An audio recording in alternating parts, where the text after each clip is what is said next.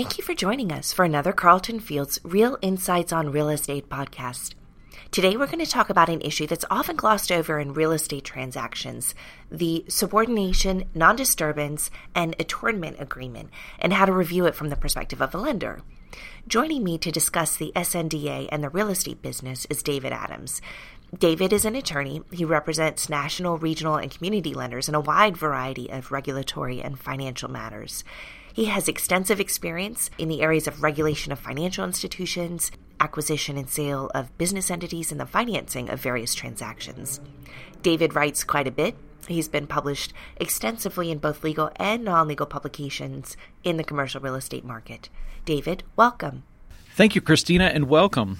Today's topic in Carlton Fields on real estate is all about the subordination, non-disturbance, and attornment agreement and how to review it from a lender's perspective. An SNDA is a document that often both does the things that it says it will do in the title, but it can often do a lot more. Often these documents don't get reviewed until right at the end of a transaction. When reviewing an SNDA from a lender's perspective, the goal is to limit the lender's lease obligations as much as possible. Conversely, and very understandably, I'd like to point out, that a tenant signing to an SNDA wants to protect as many of the rights that it negotiated in the lease agreement as possible. As they say, that's how you make a market.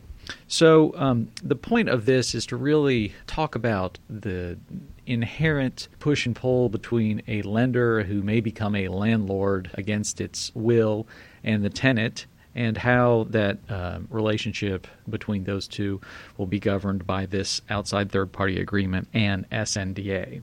And although a lender will generally agree not to disturb a tenant's possession of a premises if a tenant is not in default, the point of this podcast is to really talk about the most important items that a lender wants its outside counsel to review in any SNDA form, and which should be negotiated by the tenant. So, of course, before diving into the details of any SNDA, it's important to make sure that the SNDA, and to a really lesser extent, the subject lease, actually does the three things in the name of the document. Subordination, 1, non-disturbance, 2, and attornment, 3, which is a fancy legal term for essentially recognizing the lender as the new landlord. Sometimes a lender will leave off the non-disturbance portion of the agreement, as a lender is only interested in subordination and attornment. As most people know, the lease payments are what a lender is really interested in. And the purpose of the subordination and attornment SNDA agreement is to protect the lender in the event of a default under its mortgage to the landlord and or foreclosure of a mortgage, or deed of trust or security deed, so that the lender has the ability to collect rents, usually through a rent receiver, from its tenants, and if it does foreclose, permits the lender or lender's purchaser at a foreclosure to take possession of the property and step into the shoes of the landlord under the subject leases. This is obviously becoming more important as many of the major tenants in the retail industry are experiencing business challenges from a whole host of external factors, many of which are outside the scope of this podcast. So without further ado, let's jump into the first part of the document and what it says it's going to do. Subordination. A subordination is a contractual agreement by the tenant that its leasehold interest in the collateral property is subordinate either to a mortgage or the lien of the mortgage. This distinction is important because if a tenant subordinates to the mortgage itself, then the tenant will be bound by the terms of the mortgage, which obviously may be contrary to the terms of the lease. And alternatively, if a tenant subordinates only to the lien of the mortgage, then only the tenant's possession is subordination, and thus the lease provisions will control, subject to, obviously, the provisions of an SNDA. The second part of an SNDA agreement is the non-disturbance part. Non-disturbance, as the word implies, is a contractual agreement by the lender not to disturb tenant's possession of its premises under the lease in the event of a foreclosure. But at its most basic level, a tenant should require a non-disturbance agreement from a lender in any situation in which the tenant is agreeing to subordinate the lease to the lien of the mortgage. So tenants are well advised to seek a non-disturbance agreement unilaterally from any existing lender when the tenant is entering into its lease, since the lease automatically would be subordinate to the lien of the loan or the mortgage by virtue of being chronologically behind the lien or the mortgage in time.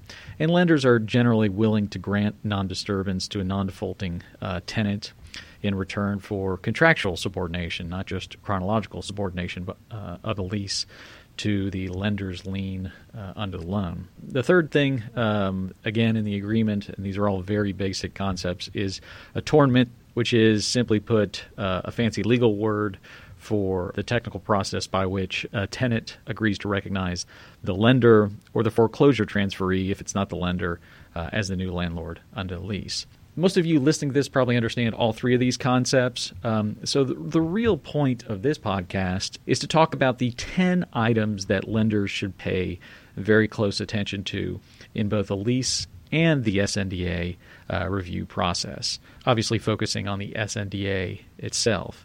And when a lender is reviewing a lease or an SNDA, the reviewer should keep in mind that the review is not only for things that may affect a borrower's ability to pay the loan, but also for those obligations a lender may step into if and when it becomes a landlord.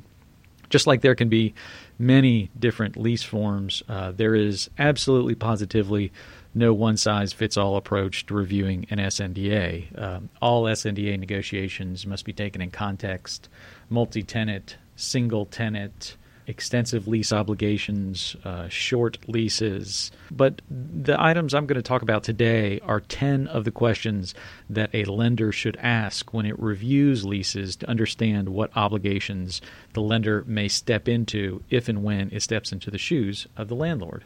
And it's important to note here that sometimes there's nothing worse than a poorly constructed SNDA, because the landlord may have worked hard to limit its obligations under a subject lease amendment or the underlying lease itself, and then a poorly constructed SNDA expands the obligations of the lender/landlord when it actually becomes the landlord. So it's something to pay very close attention to, and really shouldn't be looked at as an ancillary agreement document, because it is in fact part of the deal. So without further ado, the first thing that you really want to pay attention to when reviewing an SNDA is the lease. Specifically, is the lease complete? Ensuring that all of the lease documents were actually signed by the correct tenant, the legal entity, and that the lease relates to the correct premises are really preliminary steps, but are really important items to confirm. Further, the lender should confirm that all copies of the leases include all of the exhibits and the amendments. These can specifically affect the financial terms of the lease, the length of the lease, and other financial matters that are often modified or interpretive by an SNDA. So that's the first step. The second step is, what is the lease term? When does the lease expire, and what extension renewal rights does a tenant have? This is not always readily apparent from one document and has to be gathered after looking at several documents. If a tenant has a renewal option, a purchase option, or another option, the lender should confirm that the borrower or landlord has sufficient notice of a tenant's intent to exercise or not exercise its renewal option, so that the borrower or landlord still has enough time to relet the space without risking interruption in rent. And this is really a key to pay attention to, not just in this item, but in everything. I mean, it's not so much the property, it's the income from the property that matters. And with that said, let's move on to the third item, which is, what is the rent? Together with verifying the rent in the borrower-landlord provided rent roll, a lender will want to understand whether there are any rent-free periods in a lease agreement or an amendment, and a lender will also want to understand whether there are any significant exclusions from the operating expenses or taxes that form part of the additional rent. Commercial leases often contain a provision allowing a tenant the right to abate rent, to stop paying all or a portion of rent for a period of time. The tenant may also have a self-help right, the right of the tenant to cure the landlord's default and offset any costs against rent. A lender will really want to understand and make sure it has a firm grasp on the tenant's right to self-help, any set-off rights, and this is especially important when a borrower landlord in a distressed property is not properly maintaining the subject property. The next item, the fourth item to pay attention to is, are there any tenant improvement obligations under the lease? So where a building is under construction or as a tenant inducement, a borrower landlord may have obligations under the lease to pay for construction or improvements, or TI. I mean, this is very basic commercial leasing 101. But a lender should ensure that it understands what are the projected costs of these obligations, what are any tenant remedies for late delivery, and whether the lender would be liable for the borrower landlord's failure to provide any of the tenant improvement allowances under the lease. And the fifth item is, what are the termination rights? Lenders need to concern themselves with the effect that a tenant's termination right may have on its underlying borrower's ability to meet debt service obligations. Tenant termination rights can arise from several provisions in a lease. I mean, you want to look at a landlord's breach of a restrictive use covenant, landlord's failure to complete leasehold improvements on time that we discussed just recently, landlord's failure to make major repairs, or landlord's failure to restore the demised premises after a casualty event. All of these things are going to directly impact the negotiations in an SNDA. And a lender should also review the landlord's termination rights, as this will help assess the flexibility that a lender may have when it enforces a lease, if it steps into the shoes of its borrower landlord. And importantly, a lender should understand its cure rights. This really can't be understated in an SNDA context, because sometimes if a lender who steps into the shoes of a borrower and it has the same cure rights that a landlord has, it essentially has no cure rights. So that has to be reviewed in an SNDA agreement. The sixth thing is, are there any go dark or co-tenancy provisions in the underlying documents? A lender should understand landlord's rights if a tenant closes its doors and ceases operations. This is especially important in the current retail environment. Although the tenant will typically be required to continue paying its rent if it goes dark, obviously the collectability becomes an issue. Another question a lender should ask is, what impact does a going dark provision have on other tenants in a multi-tenant property should one tenant exercise its rights? And this is especially important if an anchor tenant goes dark, as the other tenants rely heavily on the anchor tenant to generate traffic in the property and grow its business. In an era of decreasing retail foot traffic, this is especially important. And a lender should also determine whether a lease contains a co-tenancy provision. So what's that? That's a provision that allows a tenant to exercise specific remedies if certain conditions regarding the presence and operation of other tenants in the building are not met. Let's say you've got a power center with two main anchor tenants. If one tenant goes dark, the other one may have the ability to go dark as well. So a lender should understand the impact of a co-tenancy provision and how it could impact the entire property if any one of tenants' closures or one of the tenants with a co-tenancy provision actually occurs. The seventh item you really need to pay attention to under an SNDA are what are the landlord's obligations to build or restore after a casualty event? The obligation to rebuild or restore after a casualty event usually falls on the landlord's shoulders. And this can be obviously an extremely expensive undertaking for landlord, especially if insurance coverage is inadequate. And that really leads me to the key to all of this, and that is you really need to understand the insurance on a property. And this is a section that insurance consultants can really help a lot of lawyers get right, because a lot of lawyers actually get this wrong. So an insurance review really can't be understated. And while many of the items that we talk about in this podcast may or may not actually take place, insurance is going to come into play at some point during the life of the center and the life of the lease. A lot of these things are how many angels are dancing on the head of a pin, but insurance claims are not. They always occur at the worst possible moments and when there is the least amount of coverage available. And if an SNDA reviewer does nothing else, it should really complete a thorough insurance review. That's why we put it at lucky number 7. But number 8 is, are there any rights of first refusal or first offer? These tenants' rights can limit a landlord's ability to lease vacant space. And again, it's not the property, it's the income from the property. And if you're not leasing vacant space, then you've immediately reduced your available funds for debt service coverage. And in multi-tenant buildings, tenants with these rights may be entitled to notice when other spaces become available. And a lessor/new landlord may not be able to offer vacant spaces to the most desirable tenants without offering it to existing tenants holding those rights, increasing everyone's costs in an already difficult time. The next item in number 9 on our list is the lease self-subordinating, or is there a requirement for an SNDA agreement? We've talked about what an SNDA actually does, but really an SNDA agreement, if you just want to get right down to it, is a risk management tool for a lender when it becomes a landlord and enters the real estate business.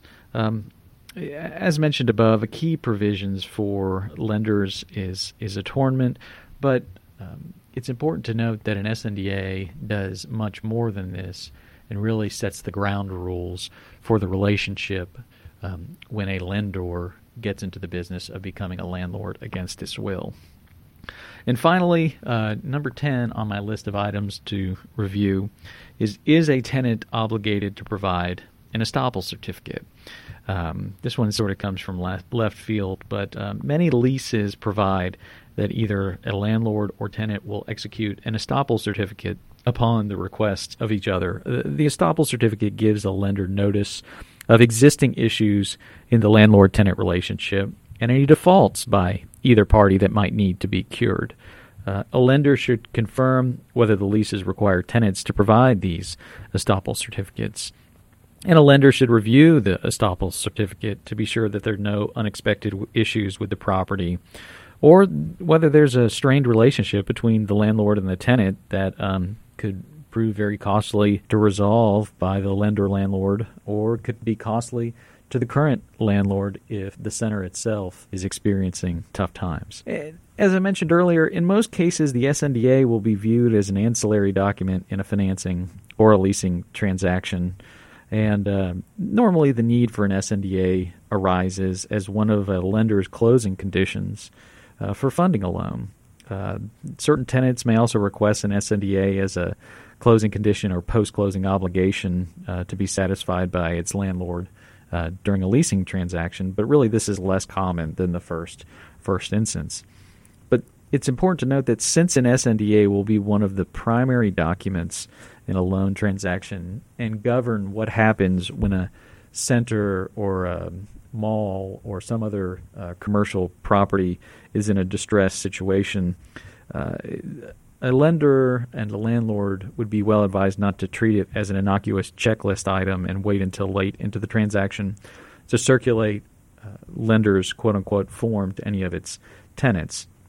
And commercial tenants should not let the attitude of their landlord or its lenders or any last-minute rush to get an SNDA done fool any of them. The stakes are very, very high, and tenants should carefully review the terms of any proposed SNDA with its counsel before signing. And while many of the items that we've discussed today are some of the highlights of what you should review under any commercial lease provisions, it's important that there are many others not discussed here that tenants and landlords and lenders would be well advised to review before signing or completing an SNDA. In conclusion, really the goal of this podcast is to talk about what an SNDA is and what are the 10 items that lenders should pay attention to when completing a loan transaction in order to really cut down on the number of surprises or gotchas if and when the lender steps into the shoes of the landlord or there's a receiver in place to start taking those obligations off of the current